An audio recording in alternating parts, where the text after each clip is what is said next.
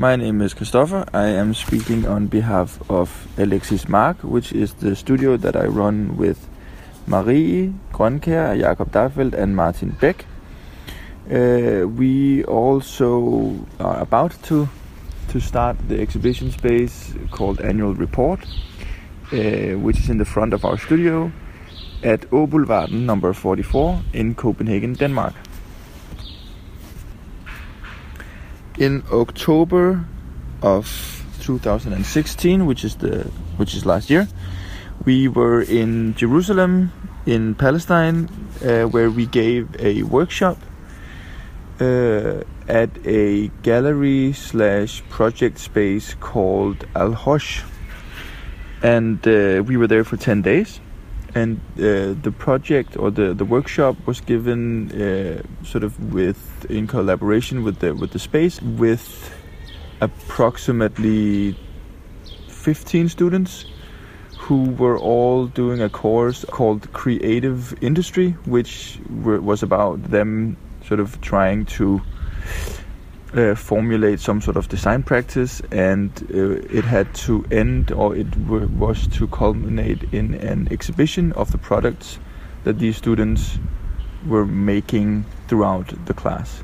And the workshop sort of evolved around trying to conceptualize a narrative for each of their projects, trying to focus on the story behind the project that they wanted to develop. So if they wanted to make a spoon or a pillowcase, we were interested in talking with them about what emotions or feelings or intentions came before starting the work they started to do on, let's say, a spoon or a pillowcase.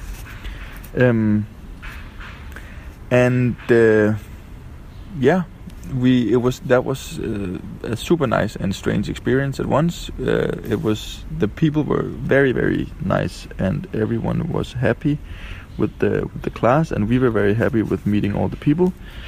And at the same time, it was a bit strange because we didn't have a work visa, which meant that we had to sort of avoid any kind of authority when trying to explain why we were even in Jerusalem to begin with. So we had to have this sort of cover story, which felt a bit weird because there's a lot of soldiers with guns asking you questions when you enter and leave the airport. So that was a bit weird. Jerusalem is a place that we'd never been before. It's a place that we probably wouldn't have gone if it weren't for the fact that we were working or like teaching there.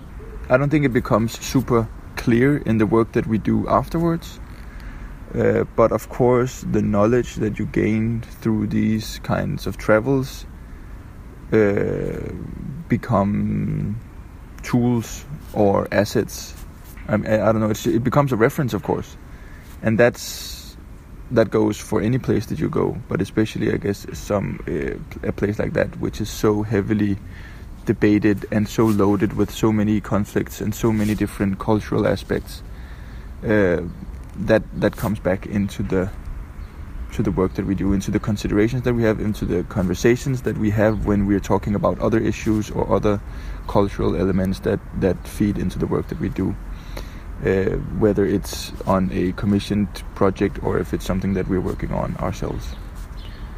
So that's one thing. Of course, the other thing is that the actual act of moving is of course, especially when you travel far away, there's a kind of still zone where nothing really takes place, and you're confronted with yourself or your work or some kind of stillness in an airplane for 5 hours, for instance. And I think that's of course also a bit of like a meditative state that invites for reflection and insight. The photo is a picture that we took at Al-Hosh in Jerusalem after the workshop was done. And it's a picture of all the students. And I think Martin is in there as well. And it's taking sort of on the staircase going from the street of, I think it was called Saha Street. And it go in eastern Jerusalem, in the Palestinian or the Muslim part of Jerusalem, where the gallery and the workshop was located.